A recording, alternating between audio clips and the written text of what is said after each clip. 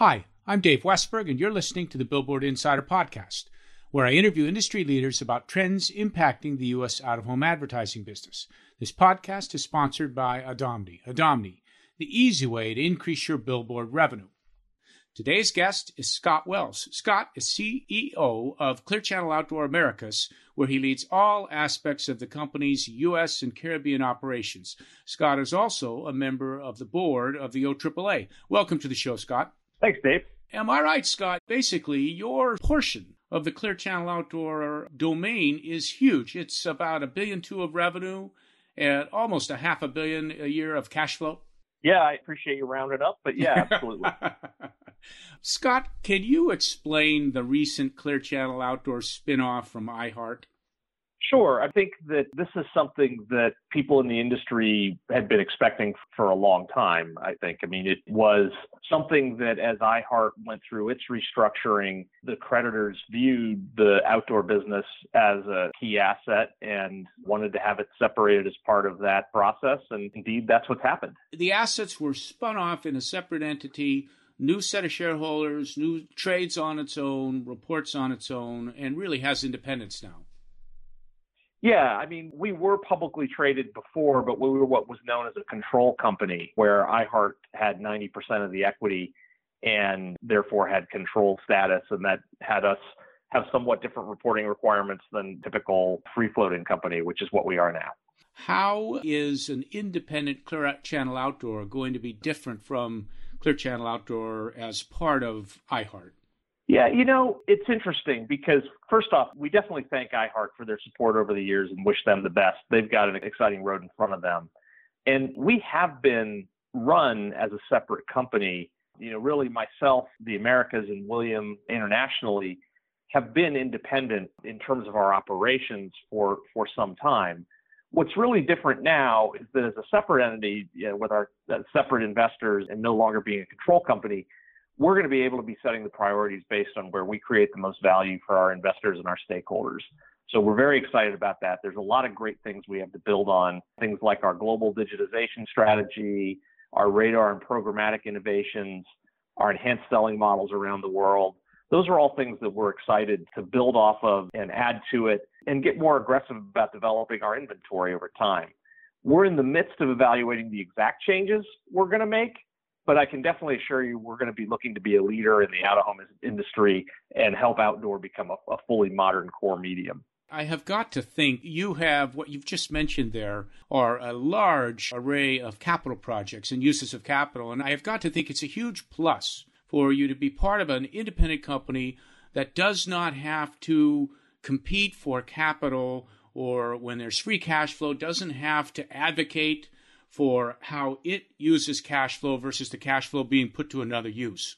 No, that's for sure. And we do have debt and we do have creditors. So we're going to be keeping a close eye on cash flow. It's not like we come out with unlimited ability to invest, but it will be great for us to be able to focus really where the value is created in outdoor. Terrific. You went through an exercise, the company, of selecting a new board of directors. Can you talk about that process? What thought went into the selecting the board and how you came up with that board? So the board was assembled by the new investors. It was done in concert with management input, but the investors were the ones really driving it. And I think they did a great job. They were looking for great executives in a variety of areas that would be relevant for our future. So if you take a look across the board, we have significant media expertise on that board. We have lots of data and analytics expertise, including some people who are practitioners and doing really advanced work. We've got tremendous finance expertise. We've got real estate expertise. You know, really, if you look across the set of things that this business has to do, we have people on the board who are deep in it. We've met them a couple of times, and honestly, we're really excited about the skills and insights they're bringing to the table. I have to agree. I think your board is as broad in terms of having a tower executive, a network ad executive, agency people, financial types, and even women. I think one of the things you need to be complimented on is, women are 42% of your board seats. The average is about 30% for the public out-of-home companies and only 11% for the Fortune 500. Well, they're a great group, and we're excited to have them on board. Terrific. Talk about Clear Channel Outdoor's first quarter. You have had a couple of incredibly strong quarters. I think first quarter revenue was up almost 7% in Clear Channel Outdoor Americas. What is accounting for the increase? It's a number of things. There's a few things that are going on into that. And I wish I could put my finger on it's just this one particular thing, but it's a lot. First off, we're definitely seeing some large advertisers, what we call national advertisers, shift some of their spend back in the direction of out of home, and we've benefited from that. Second, we're in the midst of a bunch of major tech product and company announcements from companies that really prefer out of home, companies that over-index in how they use out of home, and that is something that has benefited us. Third, we're seeing traction on the initiatives that we've been talking about. You've heard us mention on our earnings calls, things like our direct-to-client outreach, our radar initiatives, and our programmatic work.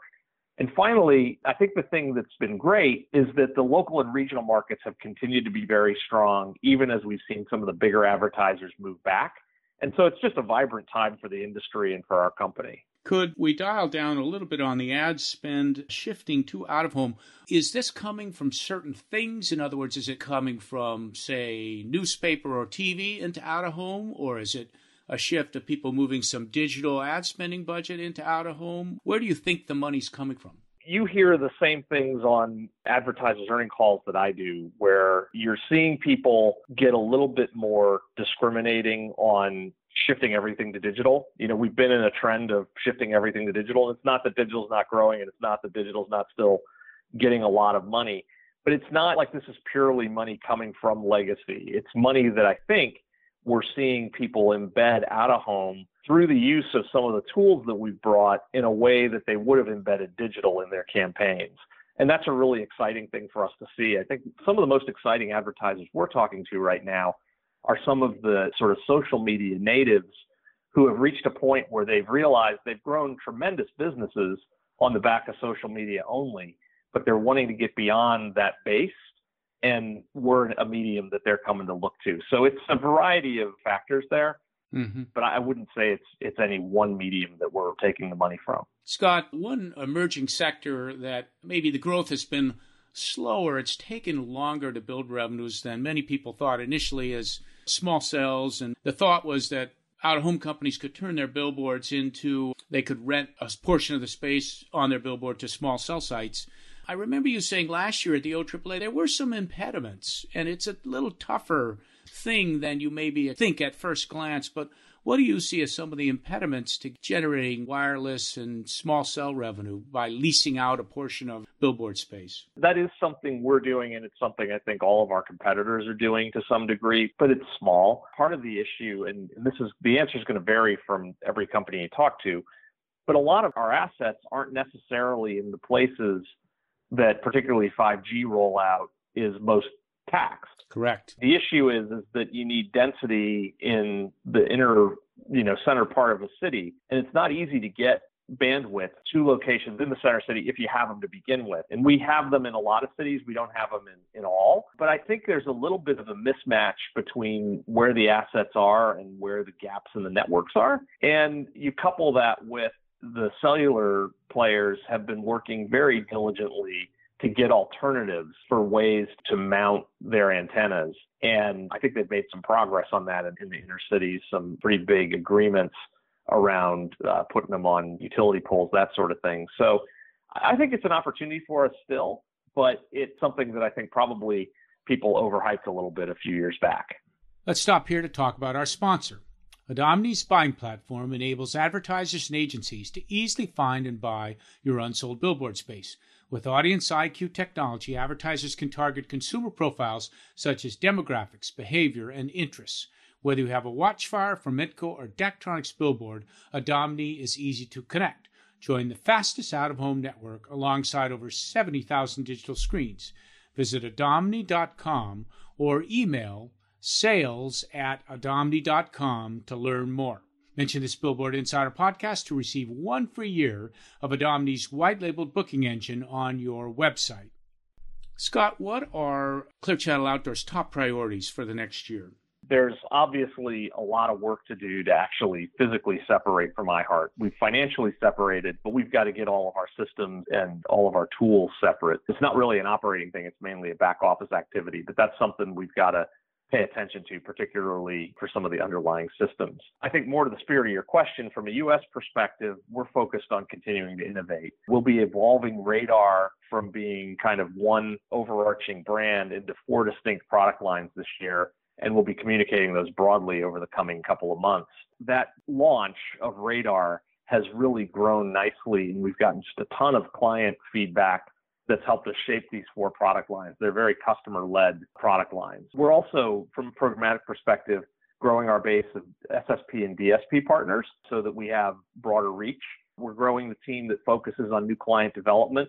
Really what we're trying to do overall, if you try to roll all these things into a ball, it's to make our services available in the channels customers prefer with the data and insights they need so that they can be confident that we're delivering ROI. That's really what our top priority is making our customers successful and feeling good about how they're buying it. Interesting. So you are using, I don't know why, I had the idea that your strategy was sort of a walled garden approach without using a lot of partners in terms of selling programmatically. But am I right? I'm hearing that you do use multiple vendors for doing programmatic selling. Oh, yeah. No, I think that you might be thinking of one of our competitors on that. Yes. We have 3 different SSPs that we're working with right now and more than 20 DSPs. Oh, so wow.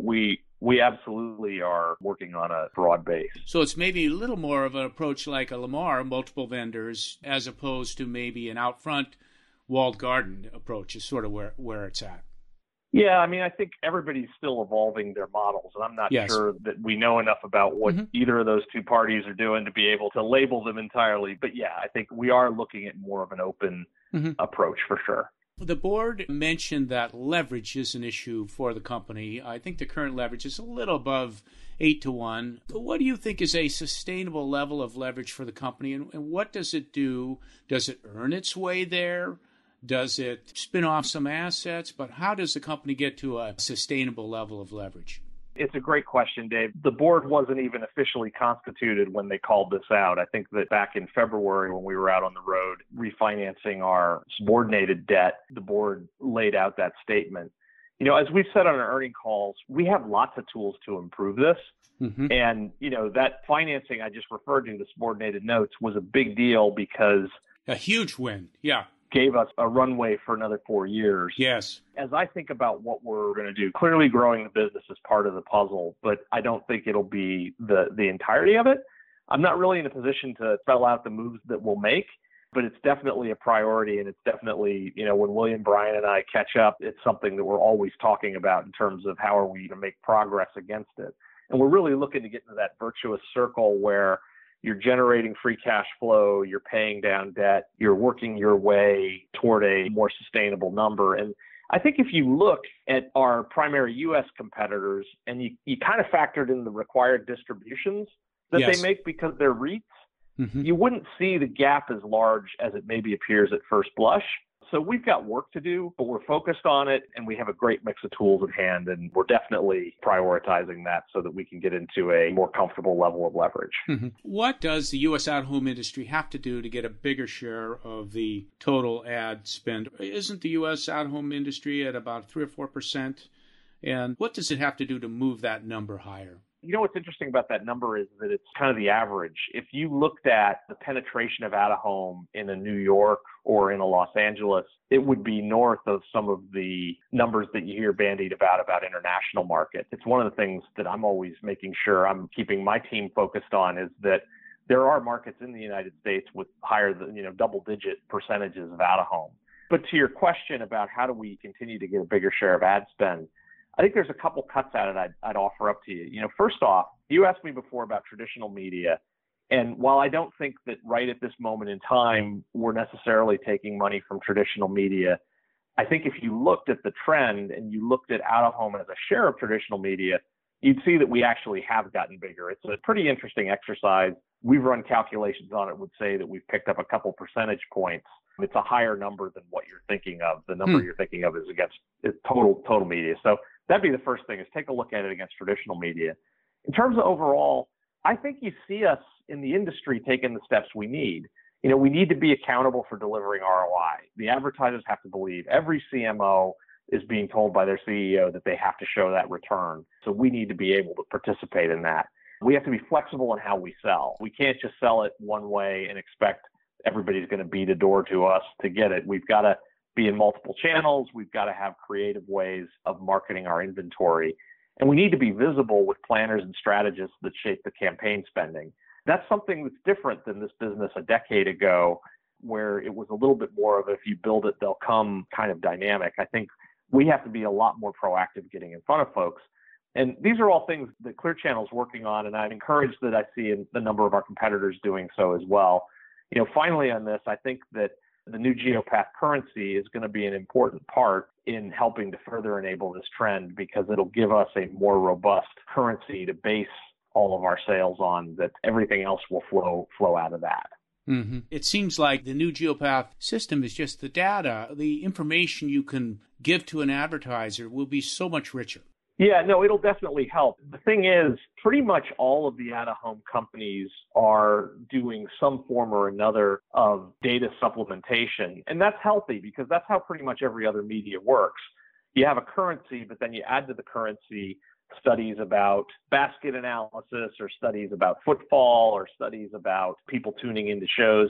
Those are all things that the individual companies ultimately need to build tools on. But having a robust currency that we're all embracing, I think, is an important underpinning of it.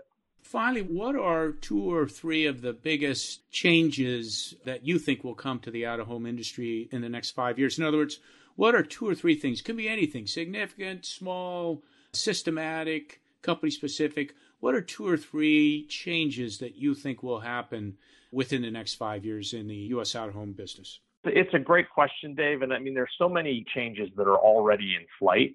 I think first and foremost, you're going to see automation of trading get traction, and not necessarily purely from a programmatic real-time bidding perspective, but starting to see some automation between buyers and sellers. Advertisers and agencies have gotten a lot more sophisticated in that area. And on that, I've been hearing some anecdotal. I heard of a 3, 6, or 7-figure buy in this last year that happened that was completely automatic. Just bang, just happened. Yeah. And so it seems like we're getting there. It's coming, but it's still a small fraction of total industry revenue. So I think you're going to see that get traction.